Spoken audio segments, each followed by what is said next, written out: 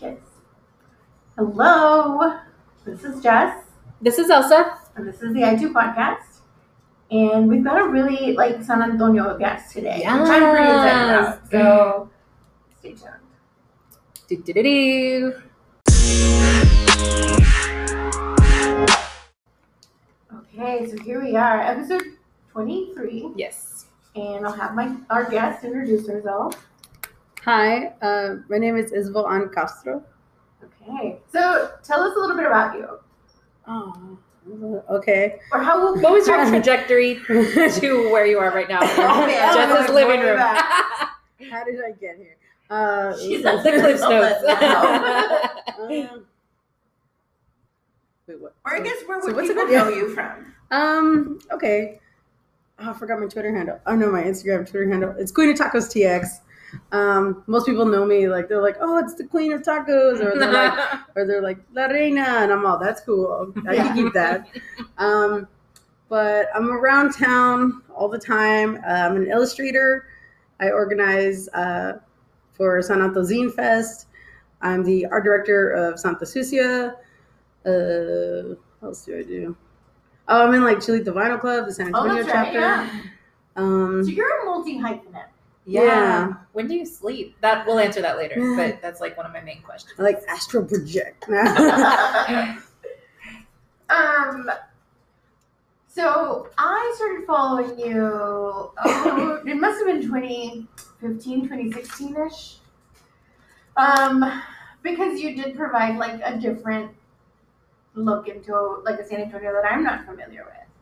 And it was a very honest portrayal. I think you were very real, or you are very real. And I think I started following when your dad when he was still around. Mhm. And I love that dynamic because he was kind of what do you call him? He's very grouchy, cantankerous, but He's also very sweet. he's the jefe, Yeah. but he was real sweet, to me. I was a baby. I have an older sister. How much older? She's 4 years older than I am, and she's very kind of type A, and I'm real silly and hey, let's do this weird thing, and she's just no. And so, but she lived in Austin most of her college and even after college. So I was the kid that was home. Yeah. And then I went away to Texas State and came back, and then that's when my dad got sick. Yeah. And so, but I loved being around him all the time. So it was really cool because when I graduated and I came home, I got a job with the county, and it was 4 minutes from my house. So I could go home on my hour lunch and be hey, I got tacos, dos de lengua, and he'd be all happy and be watching Caso Cerrado and yelling at the television. But yeah, I put a lot of that online, that my father was sick, and just kind of shared that a journey. Yeah, and it was nice for me because it was I could share it, and it was something my sister, who wasn't as close at the time, could look at from a distance and know what was going on. Because if you tried to call her, she was just hey, I'm really busy, and you're just okay, well, dad's doing cool. But then she could kind of see through that lens. But also people who knew my dad somehow. My dad was kind of involved with my mom, with my mom doing if there needed to be a PTA fundraiser and somebody had to grill something, or he would help out. Yeah. And so people knew him, and I just wanted to kind of share that because I think especially in the Latino community, there's taboo around mental health, and it's what do you do when you're watching someone you love die? And it's kind of weird. But I was able to share that, and it helped. It was a nice release for me, but it helped people I know who still have their parents around, pick up the phone and call their parents, hey, how are you? Right. Mm-hmm. And then and it kind of gave there's a dead dad community, dead dad club, and people were hey, I lost my dad when I was this age, and it was suddenly we could bond over something, and they could walk me through that process, and when he passed away, even the grieving process. I think he must have passed away, and then I ran into you at the Mix, and I don't know, it was after the Chicano Batman show. I don't know if you remember that. I remember, going there, and the band was there, and everybody's having a good time, and I was just oh my God, I'm so sorry about your dad. Like, I did not mean, like, it wasn't like, Yeah. you know, we're at a bar. It's not a place where you bring that stuff up. Yeah. But it was like, I followed her and him and his journey through like a year and a half. And I was like, oh my God. Because I don't, like, it makes you empathize or try to empathize, like, what that would be like. Yeah. Especially when you're, like, there through all of it. Yeah, like I was around for all of it. I helped take him to appointments and would like bring him food and like I was there all the time. And my mom was there most of the time, but then she was also taking care of my elderly grandparents. Mhm. So it was just like elderly grandparents and her like sick husband. Yeah. So it was a lot for her. So I just tried to make things easier and be like, hey dad, like what do you want to eat today? And just like giving him what he wanted and listening, like, hey, you want to listen to the radio together and doing things like that. But yeah, like everyone didn't happen. Everyone was like, oh my God, I'm so sorry. And I was like, thank you. But like, I was actually okay. Yeah. Because I spent so much time with him that I'm like, I know who I am and who he was to me and like what parts of him make up me. And I was like, okay, like we had our time together and it was sweet. And now it's over, but that doesn't mean like suddenly it doesn't like it. I like my life wasn't like caving in on itself. I didn't feel whole anymore, but I didn't feel like at a huge loss. Right. Because I was like, nah, like we had a good go. Like it was cool. Yeah. So what's your favorite memory you would say from that time? From when my dad was sick? Mhm. Okay, so I just joined Shalita Vinyl Club. And like the night that I was gonna DJ for the first time, I had some of like my records, but they were like punk records, and I was like, "Hey, Dad, can I use some of your records?" Because he had some, and he was like, "Yeah, go get them." And he had given them to me. I go, "You can have these and everything," because he saw that I had records. And like when he went like through his the records, he like was just picking up one album at a time, saying like, this record was produced by this guy. He's from my hometown in Mexico. Right. His uncle like knew my dad, and then like picking up another one, says this is the best song on the album. It's about like being in love from a distance. And he was like picking up like all these records, and he just knew everything about it and was like singing along, and it was really cool.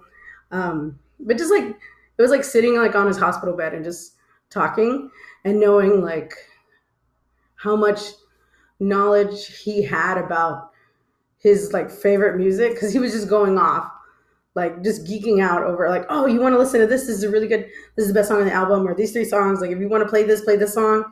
That was a really good moment, and I have the audio recorded for it because I was a creep and I would like record conversations. You also don't need permission to record conversations in Texas, just FYI.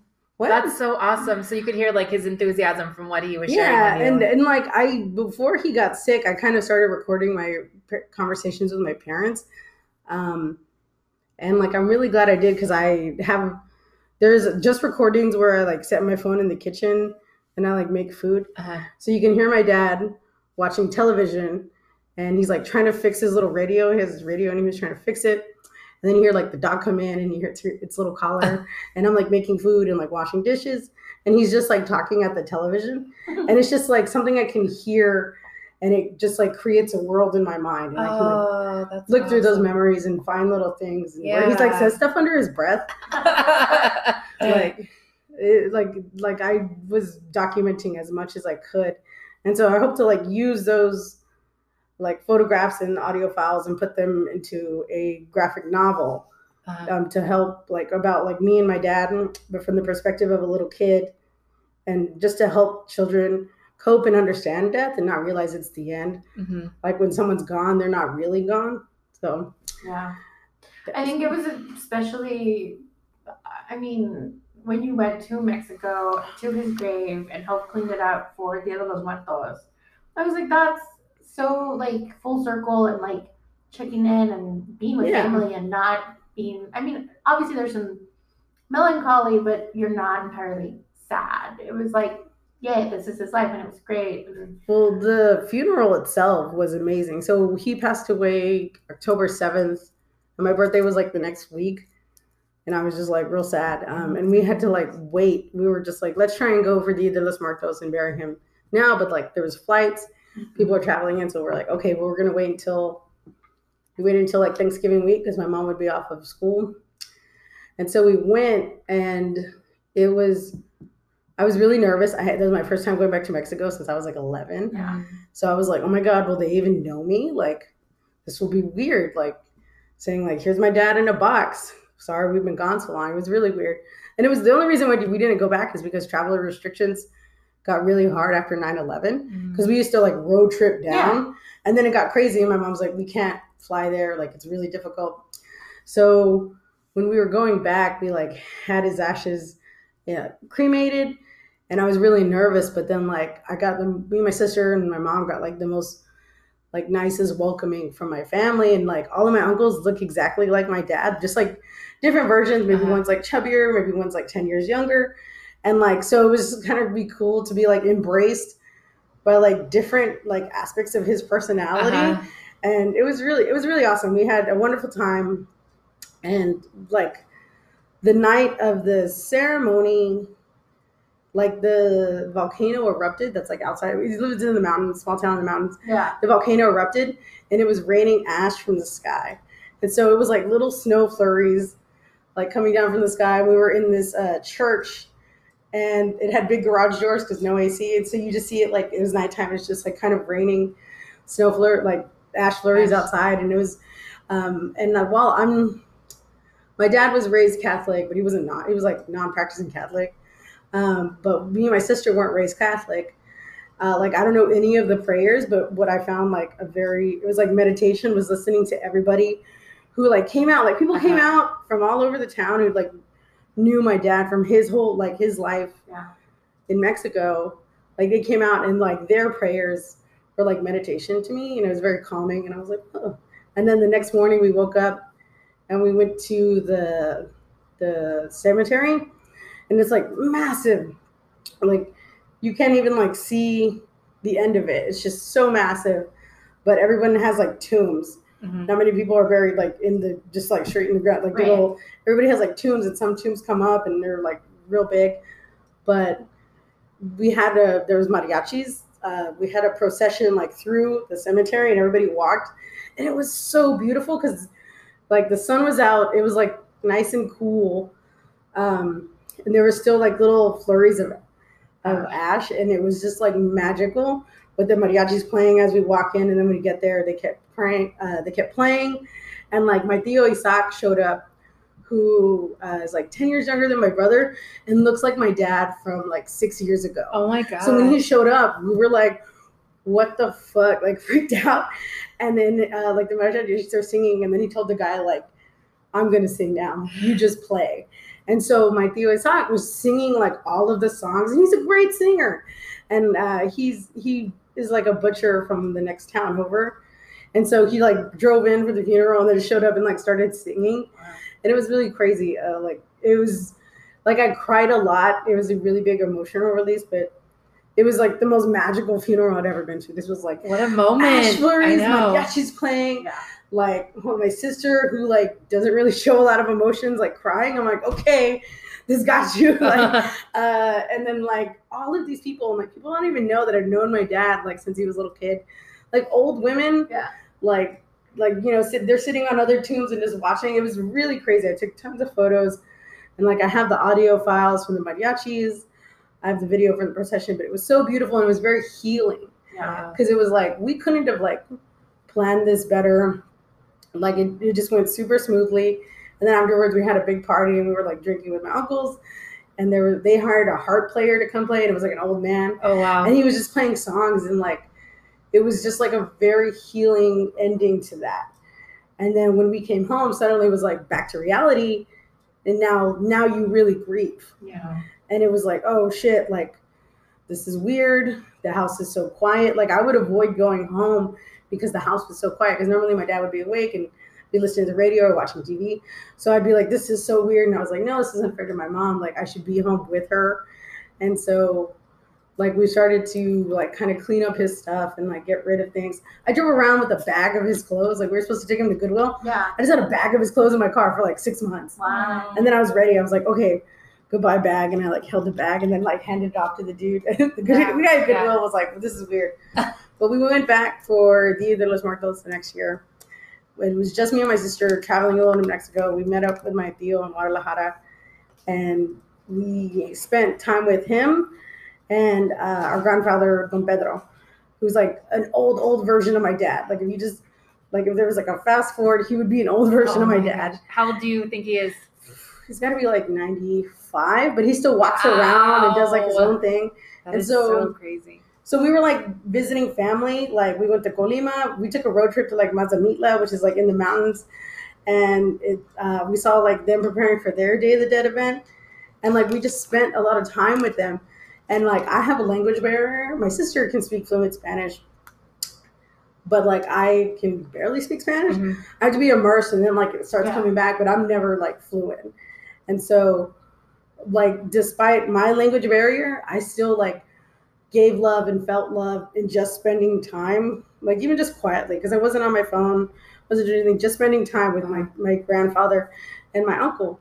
And we had a very lovely time. And then it was like, okay, time to like, let's go to the cemetery, and we cleaned the tomb, and we like bought flowers, and we bought all this stuff. And I had like brought things. Yeah. I made a mixtape for my dad of like his records.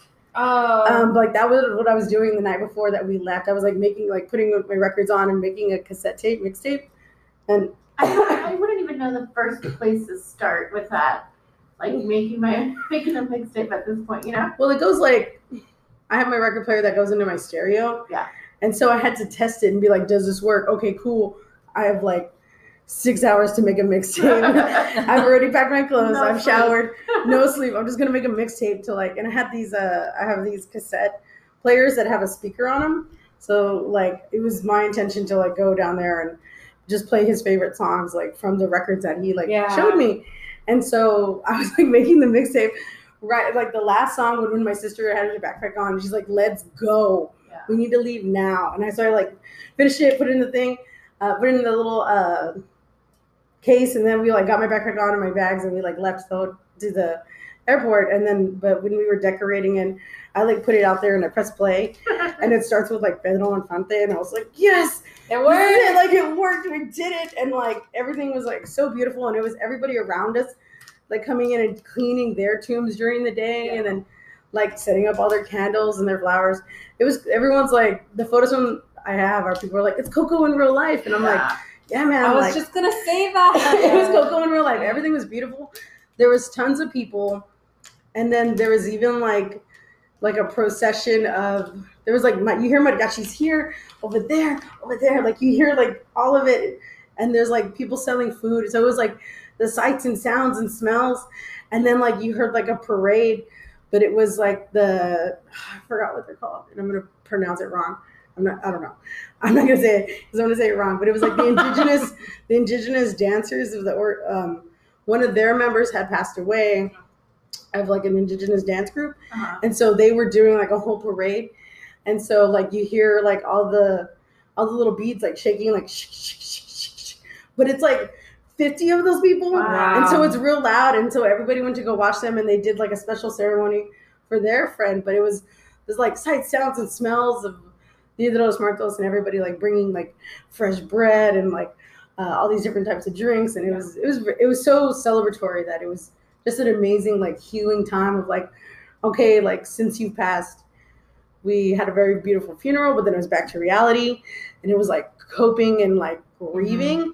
And like now I'm starting to feel whole. And then like Dia de los Muertos was like really awesome because I spent so much time with my family, and then I got to return to the grave, and it was just like I feel the closest I felt to whole again. Mhm. And now I can move forward with that feeling in my chest. And it was just totally amazing. And so I don't Did Gali get to meet him? Ever? no. Wow. He was like friends with me on Instagram when my dad was still alive. And even like my closest friend, like Natasha, who I work on the zine with, she met my dad a bunch. And my dad would always like try and give her like fruit. And be like, "Oh, are you hungry?" Like even when he was sick, he was always trying to feed people. Yeah. And then like people I went to high school with who I'm still friends with, they have known my dad. But even some of like my closest friends now, they're like always like, "Man, I wish I met your dad." And I'm like, well, like, you know, parts like, cause I learned a lot of stuff from him that are now like in my everyday habits and stuff. Mhm. And they're like, how'd you learn how to do that? Like how to properly cut a grapefruit? And I'm like, oh, my dad taught me. Yeah. Like cutting grapefruits is it's a bitch. But he saw me doing it and was like, what are you doing? And he like took it and threw it away, and he gave me another one and gave me a knife, and he's like, let me show you how to do this.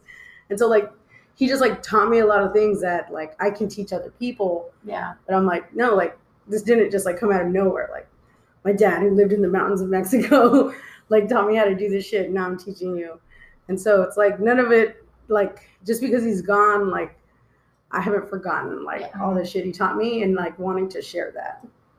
How many years has it been? We're going on 3 years. Okay. 3 years. And we're like last year, it was like a Zine Fest that was the only day we could get for like San Anto Zine Fest. And so that week, the first time, it was like the anniversary of his death. We had like, each one of us had a day. My sister had a day. I had a day. We got to pick, like we all get a day to do like what we want that would feel good. So my sister had like a spa day, and we all just like spent time together being pampered. My mom was like, she wanted to go. We mostly helped take care of my grandma, but we went to San Jose Church, and she just prayed, and we like sat outside, and it was very nice. And then on my day, we went to the Pulga and walked around. Which one do you go to? I go to Mission. Yeah, that's a good one. It's like I live on the next street. What? Yeah, like I didn't know that. like our property goes like all the way back to that street. What? I have 3 acres. Like Okay. it's crazy. So like and that's where he would vend on like Sunday, Saturday, Okay. on the weekend. Like my uncle who lives with us, he's vending on Saturday Yeah. and Sunday. And so like that's where I've like grown up. Is like, Dad, buy me some corn. Like, like I want to like give me some money so I can buy some stickers from this lady. Yeah. Like, but yeah, like that was. Wait, what was it? I don't know, but like it happens. but yeah, like we would go there, and it was, I don't know, it was nice. We're already 20 minutes in, but I feel like there's so much more to talk about. I can so hang it's out. going to be a good episode, a good long one. Buckle up. Let's start about Mhm. when did you realize you wanted to be an illustrator? I think I was always like artistically inclined, and my mom fed into that with like, hey, like here's a coloring book, and then I was like, okay, I filled out all the photos and did the colors, and then I was like, I would like a bigger set of crayons, more options, and then I would just, and then I just like want blank paper, and so she would just like give me little things here and there, like, hey, here's like a cheap watercolor set, like from like I was at the store and it was cheap and I got it for you. I'd be like, oh, hell yeah. And she would even give me like when pantyhose were a really big thing, and they would sell them in the rectangles, not in like the balls. Oh, but, yeah. But like the cardboard that was inside, Uh-huh. like just holding its shape. Yeah. That was like a good piece of like nice white Yeah. cardstock, because she was like, I'm not going to go buy you Bristol board. That shit's expensive. So she would just give me those because she was a teacher wearing pantyhose all the time in the 90s. Yeah. So she would just give me those, and I would even like do my own like Garfield comics. Wow. Like I would do like John and Garfield and Odie, but they would be Change on fashion. they'd be on my storyline. Like I would put them in weird situations.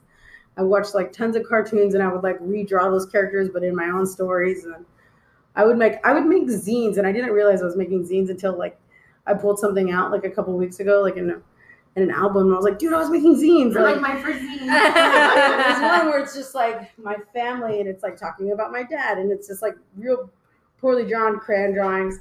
But I had been like doing that for a while, and so my mom just kind of like fed into it, and like I took my first like art class in high school, like official art class. But I would do like summer creative programs, like oh, we're doing theater. I was always in like some extracurricular like arts bullshit, and it was a lot of fun, and sometimes it was really weird, and sometimes even then like I was just like, I don't like the way this adult is directing this play. I could do it better. And I'm like 12. Like I just had opinions about stuff and how like I envisioned like how things could go better. And so I would do like those types of programming. I did like film school at Harlandale, and then like animation.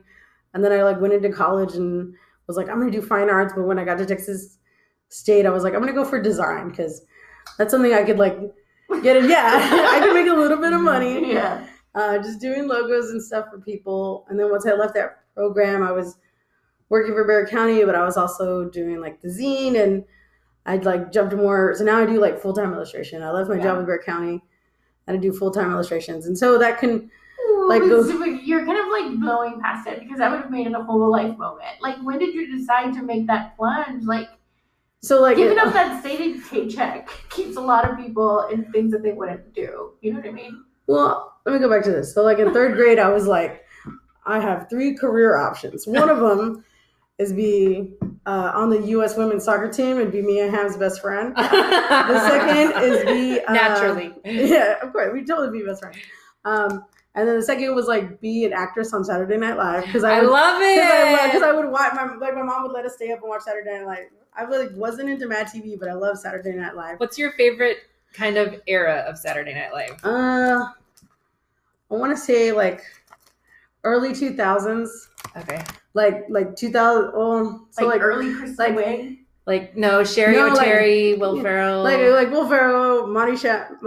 Shannon, Rachel Dratch, and like even like when Jimmy Fallon was in there, when he was like young Jimmy Fallon, like that was always like super fun. That like those are things like when I think of SNL, I'm just like, oh yeah, that was good. And even I still watch it now. I still love it. Okay, so I was gonna be on SNL. Best friends with Mia Hamm, soccer player, be on a Saturday Night Live. The other one was like, I'm gonna be an artist, and that was like. I was like, all of these things are attainable. Yeah. And then little by little, I was like, you know what? I'm not that fast on the field. I love soccer, but I should just watch it. And then it was Mia Hamm's getting old. You Yeah. would be the same generation. yeah. And so like little by little, I just was like, okay, I'm gonna be an artist. But then like for leaving my job with Bexar County, like I got that job because it was air conditioning. Like I walked in, it was super summer. I was looking for a place for Wi-Fi. My friend Jonathan was working there, and I was like, hey man, give me a job here. There's air conditioning. And he was like, okay. And like boom, I was hired. And then I ended up like really liking the job. I worked with all the kids who like were in the community that I was raised in and worked in. And it was like 4 minutes from my house. I could take care of my dad. And then like my dad had passed away. And I was just kind of like, well, now what? Like, what am I doing? This is kind of weird. Like, all right, well, I'll just stay here, hang out. I'm doing the zine. That's fine. And then like I did like the second Day of the Dead poster that I've designed for them. and then like my boss's boss left me a voicemail that was like really condescending. And I was like, it was like on my day off, 7:30 in the morning, a very condescending voicemail. And I was just kind of like, you know what? I'm okay. Like I'm going to go back to sleep. I'm going to wake up and I'll deal with this. But like I felt really uncomfortable about going back because I was like, man, like my programming is the most successful. Like there's a team book club because of me. Like, and all those kids, like I was the person putting in the work for retention. And when you would bring around people you wanted to donate money, that like you would bring them around during my programming and you'd be like, oh, and this is Isabel and our team book club. And they'd see you like brown kids reading and like using devices and like learning. And for like me to get a voicemail like that, I was like, well, now I see my worth. And I think it's time for me to move on. And so I put in my 2 weeks and they gave me a cake at the end of it. And my friends still work there. And I'm like, okay with Galileo working there because the bosses that he work under, like I know them and they're good people and they'll take care of them. They'll be fine. But I was like, I should move on and focus on other endeavors. And so I'm almost going on 2 years doing freelance. And it's been like a whirlwind. Wow. Learned a lot of lessons. Yeah, I bet. I'm like still underpaid, but it's cool. I'm doing a lot better than I was at this point last year. So Yeah. it's good. Yes. YTD. Yeah. So, I mean, do you have any questions I can poke? Well, as far as like your creativity, what do you do when you feel like you get stunted? How do you kind of recharge yourself and kind of give yourself life again once you feel that you're drained? So sometimes I'm working on projects for myself and sometimes I'm working on projects for other people. So like I did work for Planned Parenthood South Texas and I was really excited about that because I've been going to Planned Parenthood since I was 17. And it was really cool just to kind of like come full circle and be like, dang, thanks for the IUD. Now I'm going to do work for you. But like doing work with them, they they like it's really cool, like especially when you're working with somebody, whether it's for a company or a nonprofit, when they're a person of color, because if I'm doing work for them, I feel comfortable going to talk to them and be like, hey, I'm a little lost on this. Can you give me like other reading material, something else to like refresh me on like what am I trying, not just like design, but what am I trying to like draw that goes with it? I need like extras, and they'll normally help me out. But even with my own personal work, it's like I'll be in my house and be like, oh man, like I'm not getting anywhere. Like what am I doing? I'm just wasting my time. I'll take a break and I'll just go drive around the south side. I'll go to like El Sol and get tacos and just like people watch and being like, this is the community I'm trying to represent and create work for. And is that just like seeing people interact with each other, like real people watching and just like, oh, okay, like this is why I want to create art. And sometimes it's like going to the flea market too. I just like drive around and look at like all the hand painted signs like in San Antonio. I'll meet up with a friend and hang out, and then I'll go home and be like, okay, like I'm refreshed. I've stepped away from my desk. I just needed a moment to like remember why I do this. Yeah. Because I got a friend who works for the city and was like, you could work dispatch, $20 an hour, benefits. And I'm just like, man, that sounds great. Like money all the time, insurance. Like, and I have to be like, no, like I'm working towards something. Like I have this is just like a short-term project. But like, as I keep moving, this is just building up for something greater where I am like sustainable and I can pay my student loans. And like even when I'm poor, I think like you can still live in San Antonio and be happy even if you're poor. Like, and that's not something a lot of like major cities can say. And so like I can live here as an artist, and I will say I do have a lot of privileges. Like I live with my mother, like we don't rent, we own the property. But like you can still live in this town and be happy and at least try and make a go of a creative field. And there's always people in the community who will support that. Like everything I've ever done, whether it's like the zine or like Zine Fest or even my art, like everybody's like, hey, like when's your next thing? You know, they're always looking out and being supportive of that. And it's really awesome. Like not like some other cities, it's everyone like clawing at each other, trying to get the leg up on one another. And who's the biggest this? But it's more in this city, it's more like, how can I help you? What do you need help with? Like, when are you going to do this? And I'm like, oh, I'm planning for that. And they're like, let me know. Like, you want me to bring, like, I can make hot dogs. Like, I need a fundraise for, like, we got into LA Zine Fest for the first time. And we had a yard sale. And people donated stuff for the yard sale. And then people showed up and, like, bought their stuff back. Like, people, like, showed up to the yard sale and they would just buy other people's junk. And like something would be like, oh, that's like $7, and they would give us a 20 and be like, here, keep the change. That's awesome. Like San Antonio is a great fucking city. I had a question and I didn't want to lose it, but like, can you explain San Antonio Zine Fest and your zine to the audience? Oh yeah. So I'll start with our zine. So Santa Sucia, it started as a joke in college because me and my hood rat friends were doing hood rat things. And so like. At Texas State? I can't even imagine. I went there too, so I can say that. Yeah. My friend Sharon would like hold her Santos. My friend Sharon would like hold her like Santos on her neck and be like, dang, I'm gonna go hook up with this dude. Hopefully it goes well. And she's like holding her saints like she's making a prayer. And I was like, bitch, you can't be out here asking to be in. We're like, you know, this dude's gonna like dick you down. And she's just like, I can ask for whatever I want. And I was like, you need your own saint who's like a dirty girl and just like gets it. And so I came up with Saint Sucia and we would joke. It was a real joke. And we would be like, it'd be dumb stuff like, yo, my birth control's working. Like when you get confirmation, you got your period and you're like, my birth control's working. Saint Sucia's watching over me. And like you go on party and then you wake up and your eye makeup is still perfect. Like Saint Sucia has blessed me. Like it was real ridiculous. And I was like, man, like this could be something more because I feel like this is something necessary, like in our community.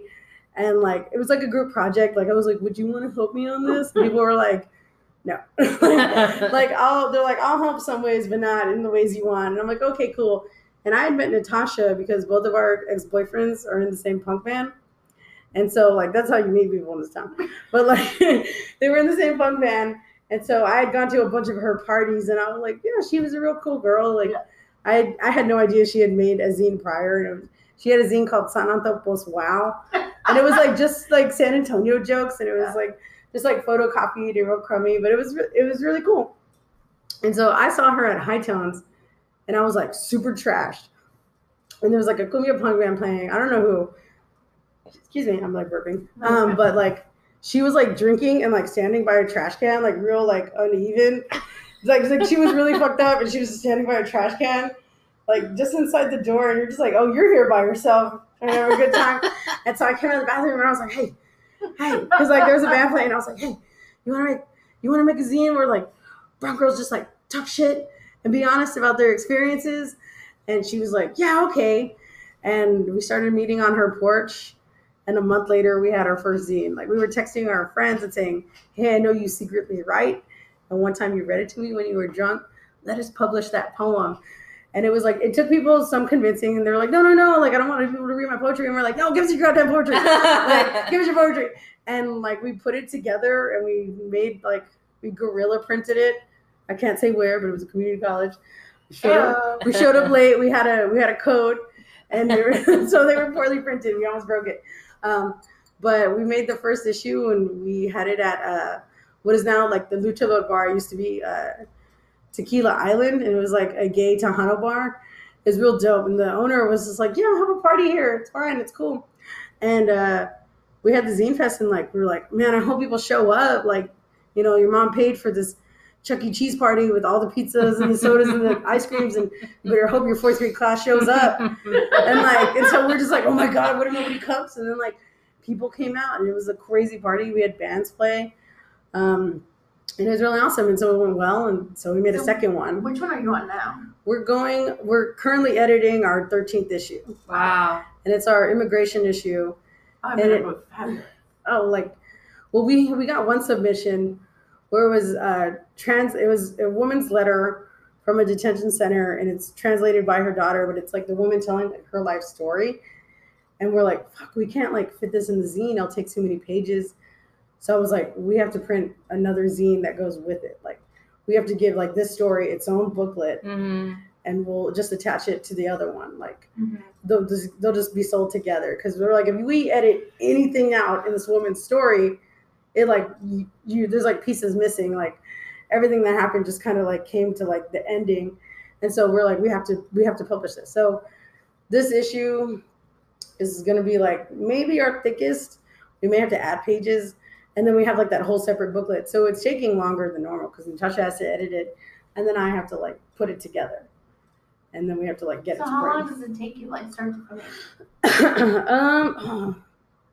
It takes. Because I was talking to, like when I was talking to Carlos about like maybe doing our own. He was like, dude, it's so easy. And I was like, you're crazy. Carlos is ridiculous. You don't fuck Carlos. I love Carlos, but Carlos is not human. He's not. He's not from this earth, or he's an android. He does not sleep. Like, he doesn't sleep. He's like, I've been up watching all of the movies. Like he's like constantly like watching movies and like somehow like still reading all of this stuff. Like reading just like, but he's like, oh, I've read this book by so-and-so. And you're just like, damn, dude, all I've seen you is like working and then like watching movies. Like he must like astral project or just like, or is like a Dr. Manhattan where he could like split his body up into like an infinite amount of people and just do work.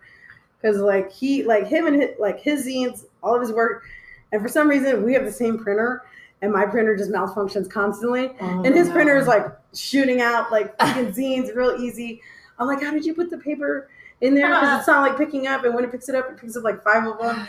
And then it prints it. And he's just like, no, you just put it in there. And I'm like, fuck you, Carlos. Like, well, thank you for taking my call. I love you and respect you. Like, but like, yeah, like Carlos is real intent. He just has it all down. And so for us to do our zine, it's much easier because I've made our own grid because I got a degree in design.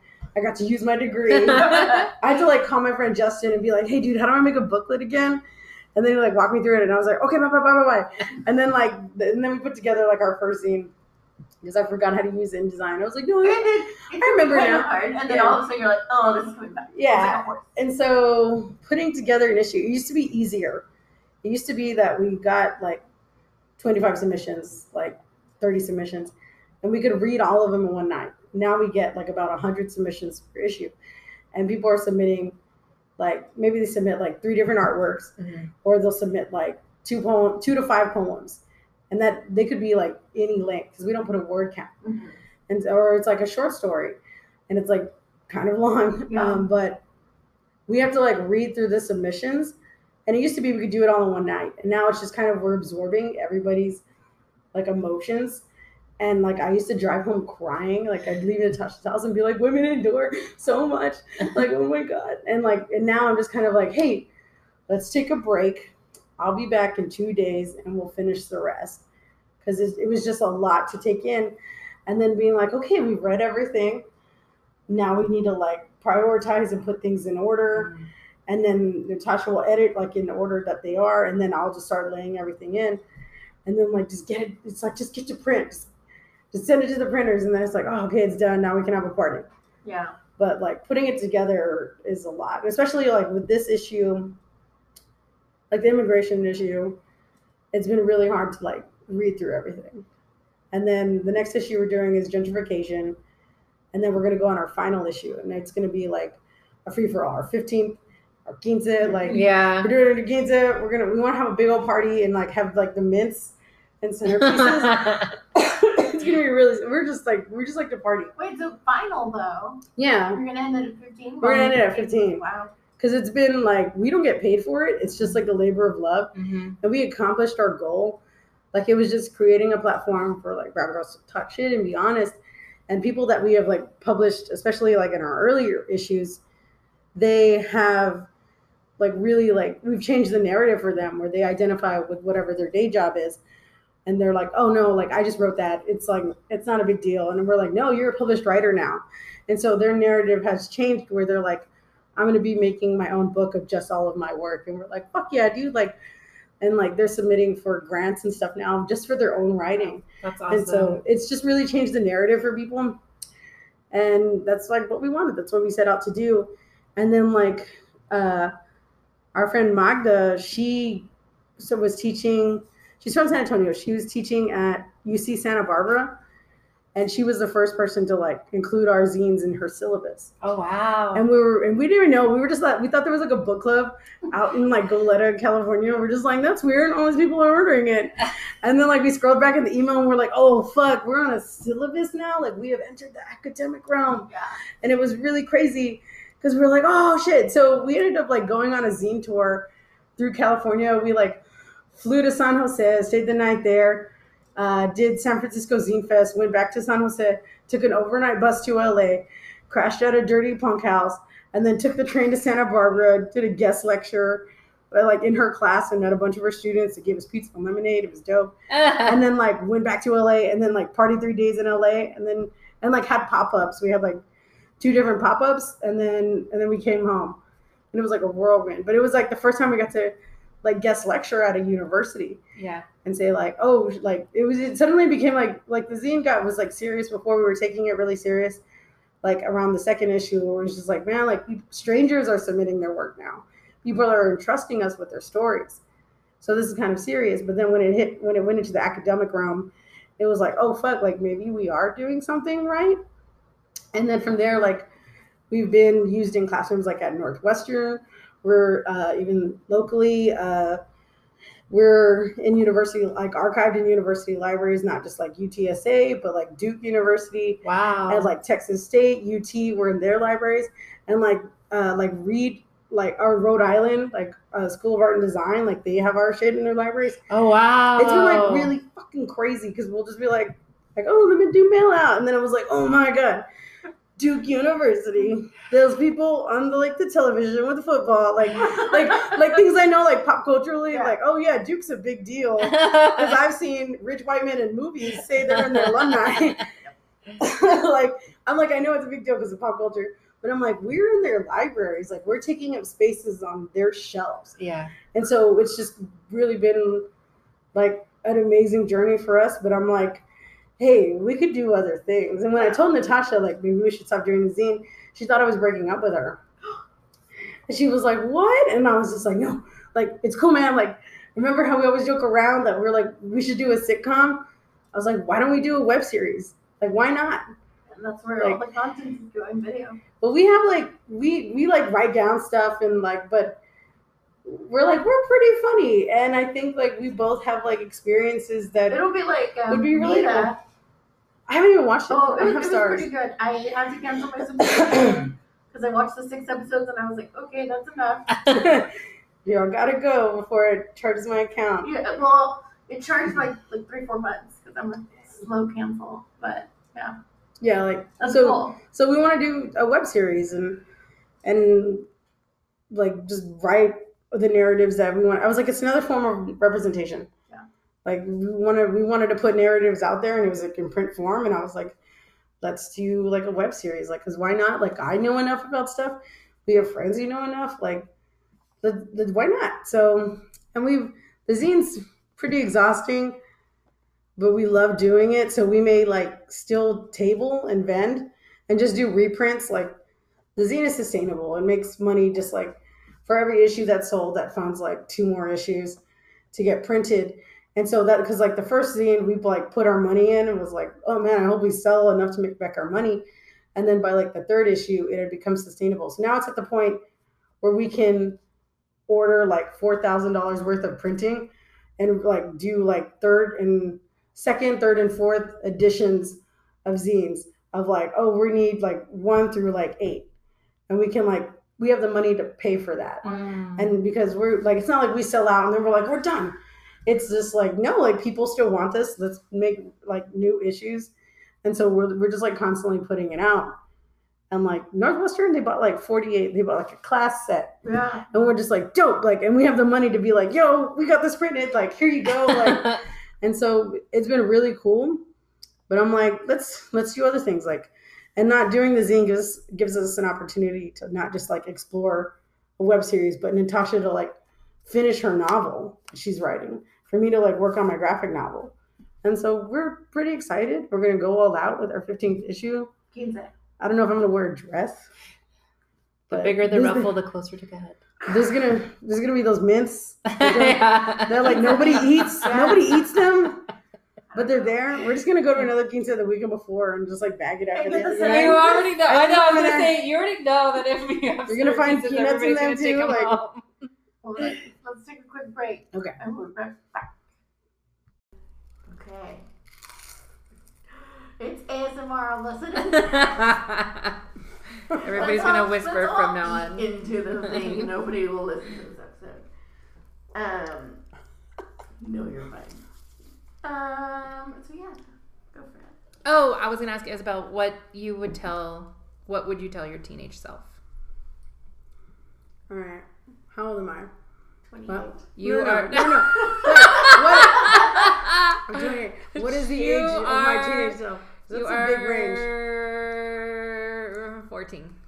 14. What am I at? Like 8th grade? Oh man.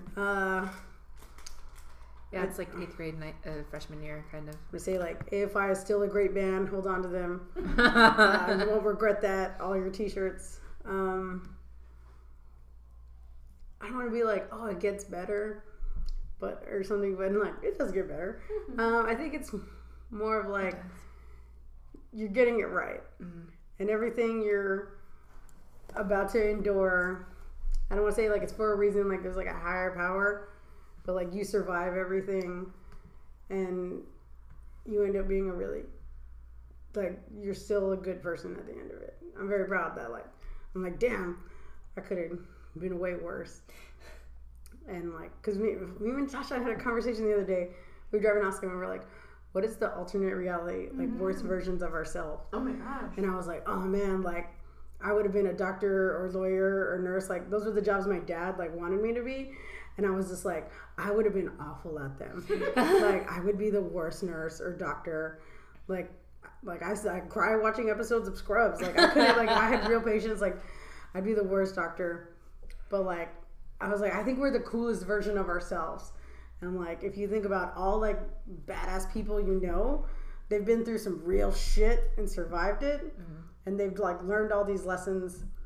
And then that's why, like, you think of you just like see the end product, but you don't like know all the bullshit that they went through. And so I would probably tell myself like, you're gonna be okay, and just keep going, and you'll be fine. Who are some of your idols growing up? Like, who did you look up to? Ooh. Let's see. I liked Carmen Lomas Garza. I liked her work. Like her artwork, I was like, it speaks to me. Like, cause like on the property we live in, it's like real rancho with like nopales and stuff, like a big yard. And so I would see myself reflected in her work. I liked a lot of Spielberg movies and his storytelling, because it, like, he says it in a documentary. It was like, how do you feel the heart of a lonely child? I think he's still very much so direct. Like, most of his really great stuff, Yeah. you can see is made for like 8-year-old self. And like, if you watch the documentary, like he does, like they did about himself on HBO, he's like working out his own personal issues through his movies, and it's been really cool. Maybe not Jaws. I don't know if you ever had an interaction with a shark like that. But like, he's like with E.T., it was like, you know, how do you feel the lonely heart of a child? And so like, I would see his movies and like feel inspired by storytelling, and like whether it was just like, you know, the words that people would say or the visual storytelling when no one's talking. And so I really, like, I loved movies, especially his movies. But like, I'd read a lot. I loved Harry Potter, and that was just like, that's a good book for, like, a good series for, like, you know, especially like, I was in 5th grade, like 4th, 5th grade, when like the first couple of books were coming out. Yeah. And so I was reading that, and I feel like there are things in those books that happened that were like little bricks in like who I was going to be, like, morally as a person, where I'm like, well, we should be looking out for the smaller people and make sacrifices for like the greater good, and like just little things in those stories. And there's like still like really crummy stuff that happens in those books. Like, I was listening to Binge Mode, that podcast, and they were like going down it, and they're just like, man, Harry Potter like completely ignores his friends, like Ron being like, well, I'm poor, and it's just like, well, why don't you buy shit for Ron? Like, you got all this fucking money. But like, there's still like just things that happen to them, and it's just like, you know, how they cope with situations and make the best of it. And I was like, so those were like things I was reading. Then like in like high school, I started watching a lot of movies. And then like community college, that's like when Mas Rudas was like at the height of their stuff. Like they just like exploded. And so I would see like Mari Hernandez and like Ruth Boteo, Kristen Gomez, and like Christina. And it was just like really cool to be like, dang, like, look at these brown women like doing shit. They're doing art. They're like in galleries. They're creating the stuff that they want to see. And it was like Rosquache. Like that was their point, was like communities of color make the most of what they have and they value it. So I was really looking at their stuff. And so I was thinking like, maybe one day I'll grow up and like be good enough to be a peer and join Mas Rudas. And like, that's not what happened. But I did grow up to like, I think you're doing your own yeah, messages, but like I know them, I'm friends with them, like we respect each other, we talk to each other, like, and it's just been really cool, just like seeing like, oh fuck, like I want to know those people, like I want to be cool with them and be respected by them, like as a peer, and like now I am, and it's just kind of like, that's awesome. Like, now what do we do together that we can like grow? Like, I think I'm always kind of like looking for the next thing, and that's, I like just being like, okay, we like got over this hurdle and we've learned a lot of lessons. Now what can we do with what we have? And sometimes that takes like figuring shit out and like making mistakes, and then it's like, cool, like now we've done this. Like, so that's why we're like, stop the Z, let's do a web series. And then like, I don't want to stay stagnant. I'm like, okay, like I'm doing some art, and you know what, let me write a children's book. Like, just because I want to. And so like, that's just me moving forward and like realizing like, if I don't see it, if I don't see somebody else doing it, maybe I have to be the person to like try, and maybe I'll be that person. Like, I don't know, sometimes like there's not someone particularly you can like, you know, like a brown fat woman from the south side of San Antonio may not, like, I may not have that hero, but I'm like, maybe I'll be that to somebody else, because I've like pioneered whatever. You've carved your own path. Yeah, I've just like carved it, and then somebody like, it's all about like just leaving breadcrumbs for like everybody else. So like now I'm like thinking about like bigger things. Like I'm like, fuck, the South Side has no like art nonprofit. Like on the East Side, there's tons of nonprofits. The West Side has tons of like culturally specific nonprofits. The South Side doesn't have shit. So I'm just like, I have a little bit of an art collection. Like, how do I start the first South Side like art museum? Because my first art museum that I was exposed to was like Hometown Buffet, because they had a Norman Rockwell collection. And they were all prints. But I was like, dang, like I didn't go to like McNay until late high school. Yeah. So I'm like, how do I create and expose my community to art? Because my mom made sure that like we went beyond the South Side and we were doing stuff. So I'm trying to like, okay, nobody's doing this. Maybe I have to figure this out. And I have like a great community to back me up. But I just gotta like research, talk to people, and like see like right now I'm thinking that I'm gonna have to do like a pop-up at the flea market. Like it sounds really crazy. I told my sister and she was like, that's weird. And I was like, you're the wrong person to call. And like I called my friend Giorgio. No, gotta go back. I was like, you're the wrong person to talk to about this, because she's like, that's weird. I don't know how that's. I was like, no, you're not hyping me right now. I need a hype person. And I called my homie Giorgio and I was like, yo Giorgio, I got this idea. Like, I can't afford to rent a space, like buy the building that I want. There's a building that I want on the South Side. I can't afford to buy it. I can't even afford to rent it. What can I do right now? I can afford to rent like a $17 space at the flea market, because that's the community that I was raised in that I want to serve. It's immigrant, first, second generation, low income, working class communities, and I want to like expose them to art that's like created in their neighborhood, like in their city. So are you gonna set up like white walls and stuff? I think I'm gonna like have to talk to my tío, because they're like, my tío is a carpenter like my dad, and they'll basically whatever I want they'll give me, like they'll help me. Like in college I had to like build a chair, but I had like different problems than other people, because I'm like, well, I weigh 250 pounds. Yeah. Like my friend Crystal, she weighs 90 pounds, so of course she could build her shit out of hula hoops. Like, and so I had to ask my dad, be like, hey, can you help me build these things? And he would like get me all the tools. And my uncle's the same way. He's just like, whatever you need, I can help you. So he sells at the flea market every Saturday, Sunday too. So I'm gonna be like, hey, can you get me some drywall? And we're gonna like put it up somehow, and like just make it accessible, and just be like, we're not trying to make money. We're just trying to expose people to art, because this is the community that needs it. And so like that's where I'm thinking of like, okay, I don't have capital, as the lady on the phone told me. She was nice about it. She's like, you have no money or credit. And I was like, thank you for your time. Then she's like, you can't buy this building, but you know, good luck. And I was like, thank you, Sarah. But this is something I can do. And like my tío's gonna back me up. And like I have like some artwork that I've made payment plans on, and maybe I can get stuff like loaned from friends and just put it up and expose people. have some magnates on loan. Yeah, like why not? So I'm like trying to figure something out and making do with what I have now, and trying to think like in the future. Where do you think you get this resourcefulness from?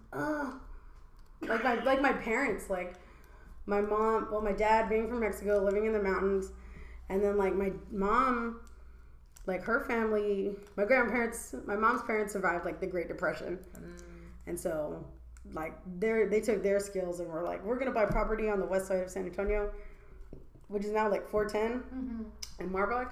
They bought property, and all their kids lived in a tent. There was just like a banana tree and a tent, and then like my grandfather built a home, and they all moved in there, and then they bought a house. Like it was just like little steps. Like they lived in the Alazan Courts, they bought property, lived in a tent, built a house like out of brick in the back, and then they bought another house that would be like Hildebrand, like those fancy old Spanish style homes. And they moved the house in pieces out there, and like it was real crazy. Like there's photos from it, because my grandfather was like documented everything. And then they put it on that land, and then everybody moved around. They were old enough to like move out and stuff. But it was just like my mom growing up like that, like, oh, I'll sew my own clothes, or you know, what do we have? Okay, this is. She always did these things where like, what is this? And we'd be like, oh, it's a bowl, and then she'd be like, but what can it be? And it was like a game. Would be like, it's a hat, and being like, oh, it does this, or like maybe like you put your radio in it, and it makes it louder. Like she would always do these like games where we had to like problem solve, and so that's why I think I'm really good at it. But it was like my dad's like resourcefulness, just living in Mexico in the mountains, like, and then like my mom's resourcefulness, like put together. Yeah. Like I'm just kind of like, all right, well, what can we do right now, and then make plans for like long term.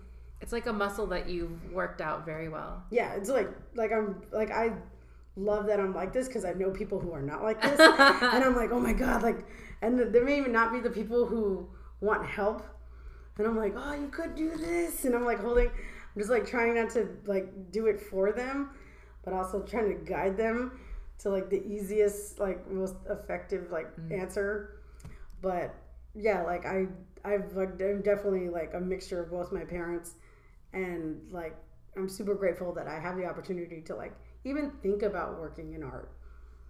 Like my dad was just like, be a doctor or a lawyer, because those are tangible things he could understand. Like he knows what their jobs are. I also feel like, so for instance, my sister has a full-blown like 4-year degree, and then she decided to go into baking. And when that happened, my dad was like, but why though? Yeah. Like, you were doing this whole other thing, and you're gonna work in this field, and all of a sudden you want to bust your ass on like hard labor. Yeah. And I think they want, like, they don't want us to struggle. Like, it's like, I don't know, I think especially with like immigrant parents is like all of their they want all of their sacrifices to be worth it for you. They want you to have like security and like a roof, like you're warm, you're fed.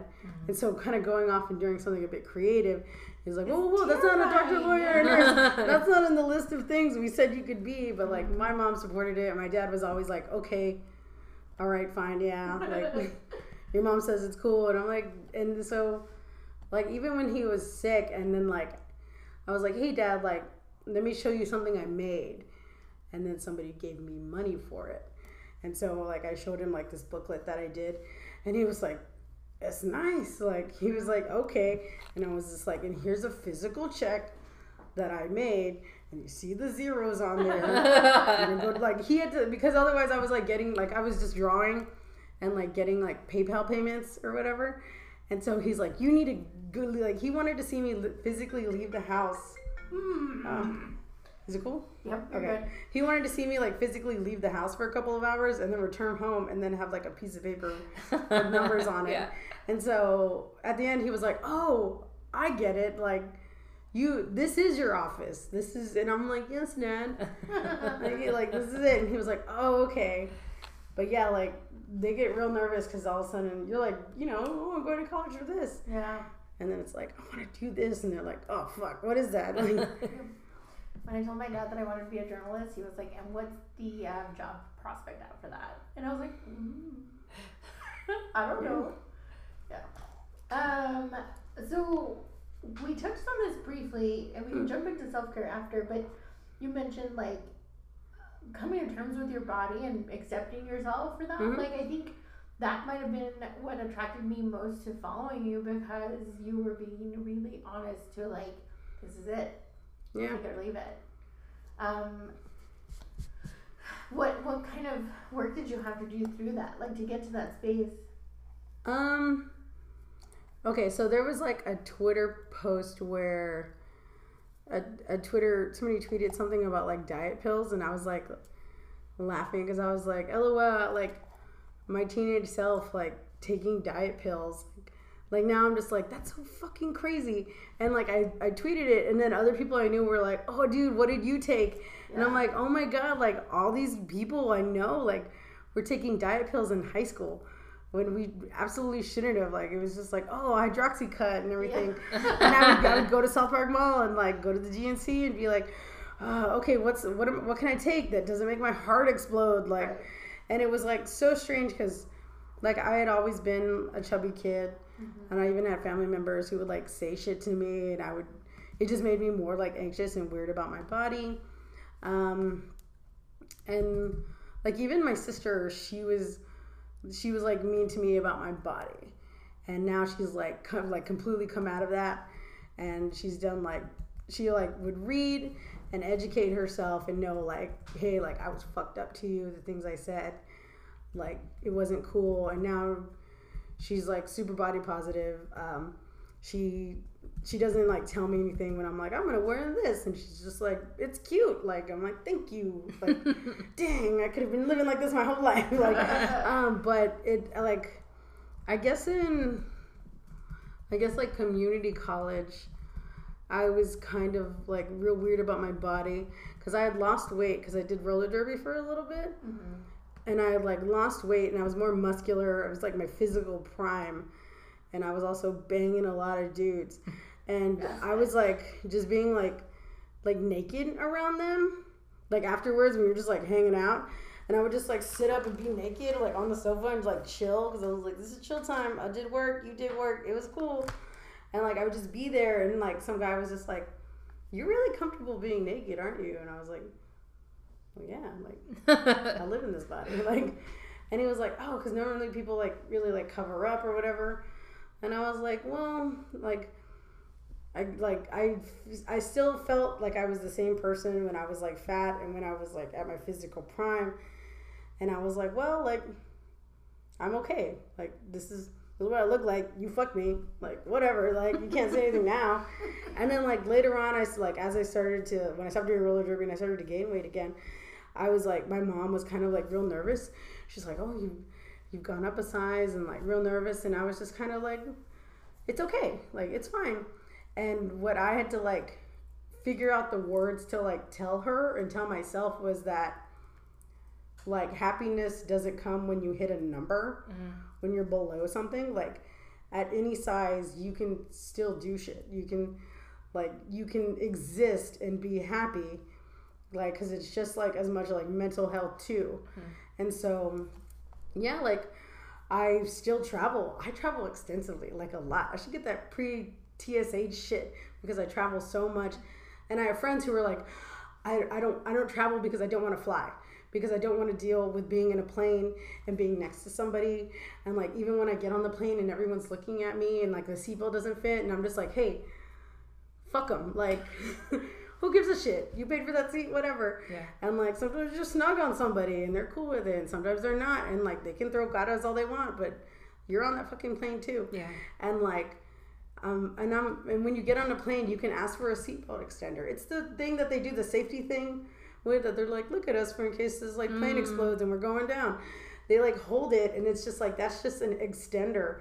And so I used to feel like shame asking for it, like, can I get a seatbelt extender? And I'd whisper, and like it was really weird. And now I'm just like, hey, can I get a seatbelt extender? And they're like, yeah, here you go. And I'm like, cool. The first time I had to do it, I was like, oh my god, no. And then the second time I was like, whatever, I just need it so I don't fall off the plane. Yeah. And then so you don't fall off the plane. And then this time coming back from Memphis, I did have to get one, and I was like, can I get an extender? Like, whatever. And it changes on some planes. Like sometimes like I didn't need one.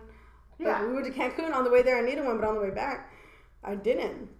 And I was like, oh, whatever. Like, yeah. But I'm no longer freaked out, because I'm like, man, like I travel pretty extensively. I do a lot of shit.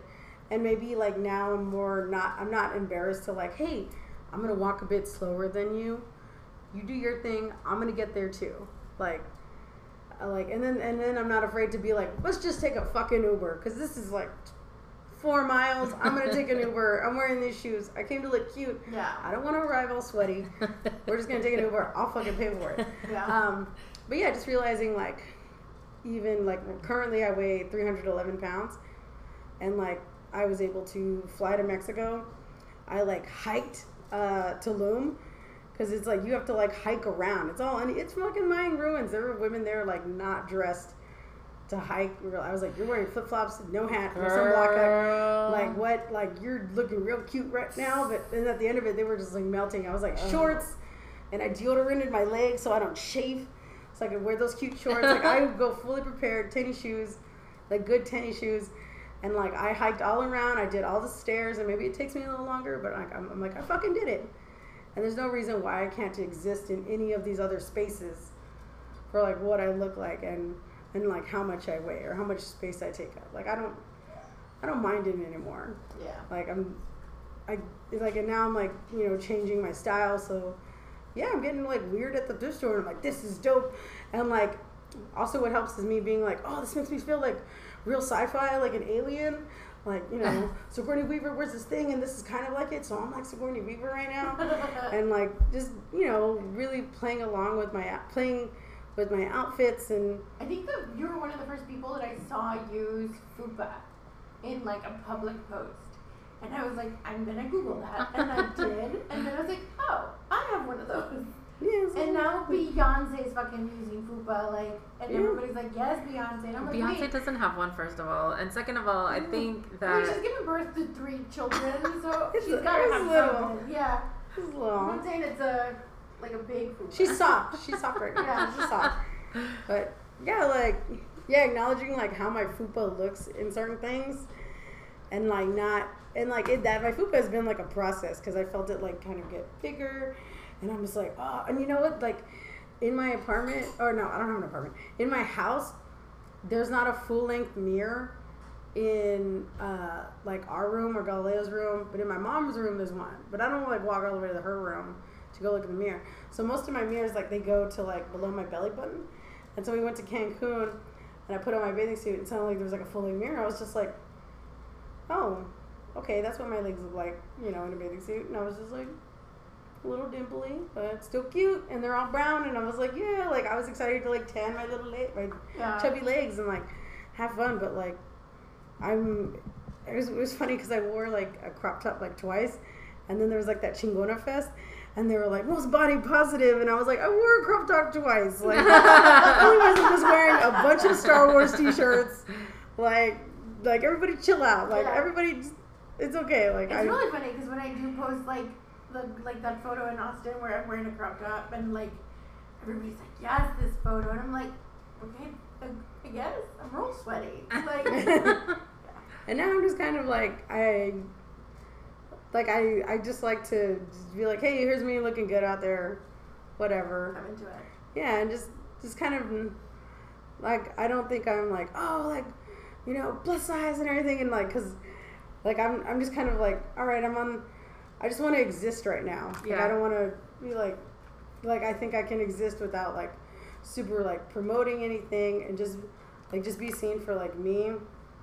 But it's still like, but then I'll still go back and be like, yeah, okay, hashtag F your beauty standards, because I'm like, I'm in this community, let me acknowledge it. But then I just like to like exist and try and be cute for me. yeah, and the cool Like- thing is like you don't, like you're saying, you venture out and you like dip your toe into different pools, like you're saying, of color and like patterns and textures and all this stuff, and Yeah, you're like, not horizontal stripes. yeah Fuck it, like I'm down. And I got all this shit like horizontal stripes. and you won't know unless you actually try it, and that's the I important got thing, so is that many you're willing to horizontal stripes try. now, like, and I was like, does this shimmer? I like it when it shimmers, because it shimmers on my roll, and I'm down with that. Like, if you see me in the sun, my roll shimmer, like, I'm like totally just down for it. But yeah, let's talk about self-care. We try to talk about it with every one of our guests. Yeah. It's fine. Okay. Yeah, it's on GarageBand because I don't trust Anchor. Sponsored by. No sponsors yet, but just up. Hit us up. What do you do? For self-care, go to Peter Piper Pizza. Yes, bitch. Christina and I made plans for Sunday brunch at Peter Piper. Man, Peter Piper funny. Pizza is delicious. Like, if I think about it, I could taste the very specific cheese that they have. Like, it's not like regular cheese you can get at the store. It's like mozzarella. But there's like a special taste to it that is just like nostalgic of like middle school and high school. Because like my mom, Square pizza? like, no, like that age where you would go hang out there, like, oh, someone's having a birthday party there. Because like in elementary it was like Chuck E. Cheese, and then we finally got a Peter Piper Pizza, and then like going there after like football games, like from the high school, we'd go, oh, we go to Peter Piper Pizza, and hang out and like kiss in the little photo booth or whatever. Yeah, like going there, and then there's like the Alien game, and it's like Alien Resurgence or something. And like when you shoot it, it like moves and it's like chicka chicka chicka chicka, and like you just like fucking unload on these dudes. And then there's a button so you can shoot grenades or like a flamethrower. And so like I've gone there like when I'm about to have just like a breakdown, because I'm like, let me just eat some pizza. There's a pitcher of beer, and I'm just gonna eat like probably this whole medium pizza.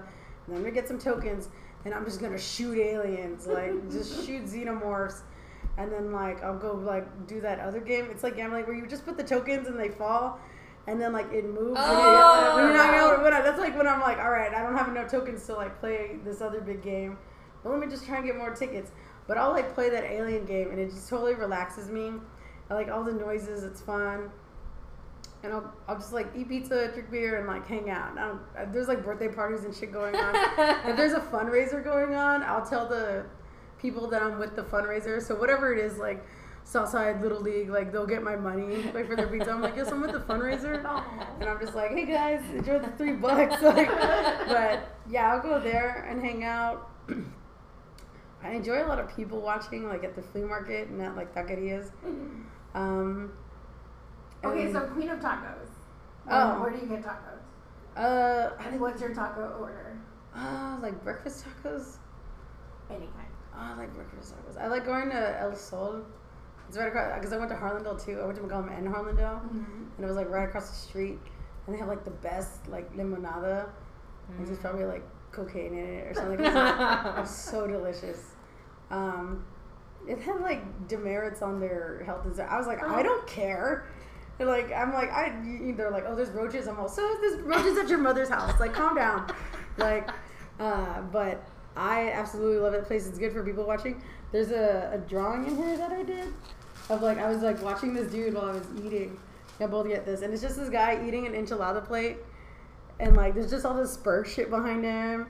And like, and I'm just like, I just like looking at people in my community and just being like, I love you. Yeah. You're like, I don't know. I was reading this book by the National Endowment for the Arts, and it was talking about placemaking. And it was talking about like what makes like a community, and there's this thing that they refer to as dark matter, and it's not something that's like essentially like tangible, but it's like what ignites like your senses and what makes your like neighborhood a community. And I'm just like, oh, like that's like the things that I can't really put down on paper.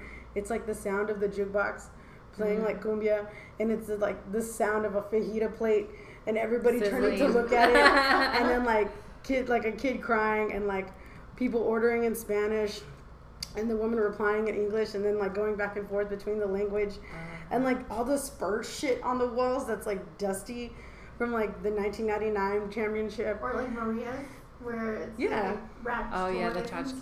Yeah, like a Velvet Elvis somewhere. Yeah, like, and there's just like so many things that like go in, and I'm just like, this is home. Like, I don't know if the other day I was just, maybe I was menstruating, but I was just at HEB, and I was like, I fucking love this city. Like, I don't know, I just feel so lucky to be living in San Antonio. And maybe that's because like also like Galileo, my partner's from LA, and I'm just like, man, like I used to think California, like when I was younger, because I've seen movies and television shows, I was like, it's probably like super dope. Man, California's a fucking shit show. Like everyone's just like working to survive, and like there's no downtime, and it's like just like life is really hard. Everyone's living on top of each other. Traffic fucking sucks. Like years of his life were just in traffic, whereas for me, I'm just like, man, it takes like 4 minutes to get somewhere, or like less than 15, like, and definitely less than 30, even if you're going across town sometimes.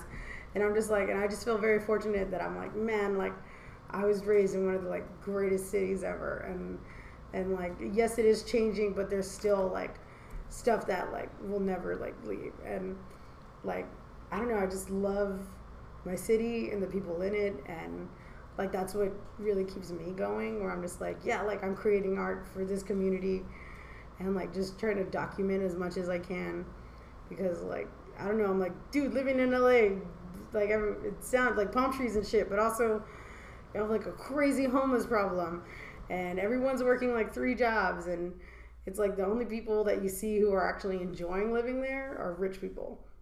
And I was like, here, you can be poor and be happy. Like, you still get like an okay education, but like, I don't know, like you could be poor and be happy in this town, and that's like what I love about it.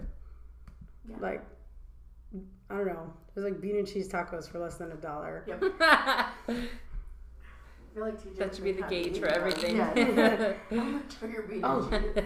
Well, you know, and like I was watching some video came into my Facebook feed, and it was about like Philadelphia and their love for like soft pretzels.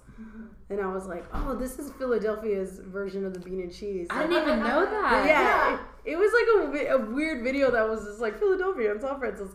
And I just like got sucked into watching a 5-minute documentary. And every people eat it for like breakfast, lunch, dinner. It's like what they serve to the kids at school. Like, and you can get it with like you know, cheese or like mustard or like different things.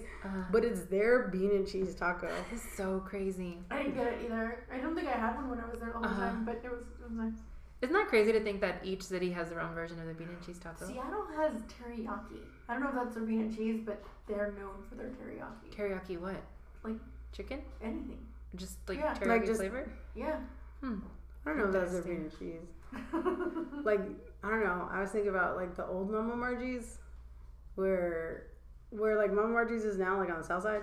So that building that's like next to it, I don't know what they put in there. I don't know what's in there. It's a huge mystery.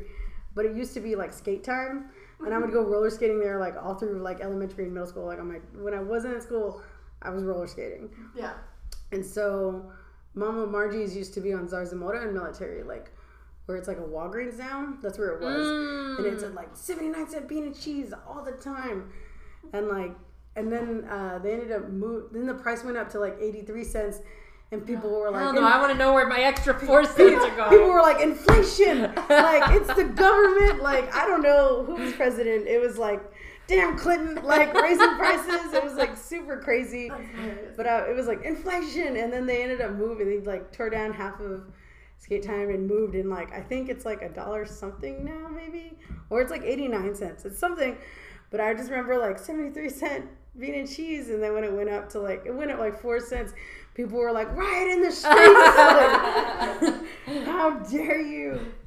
That's too funny. That's awesome. Well, thank you for being here with us. Yes, we appreciate your time so much. Had a good I time. really hope we saved that audio. Mm-hmm. It'll be fun. We're gonna make it work. It's fine. Everything's fine. Fire around it. You figure it out. If not, it's okay to redo stuff. I'm down to come back. Just get another cheese ball. I'll do it. I'll make another one. But yeah, thanks for joining us. Yeah, thank you.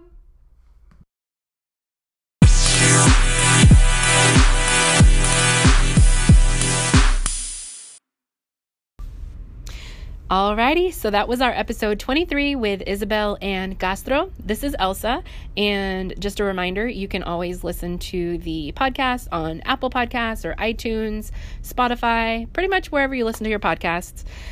Please rate, review, subscribe, all that fun stuff, and keep on tagging us in your Insta stories. We appreciate it so much and love seeing them. And as always, remember to own your I do moment. Bye, guys.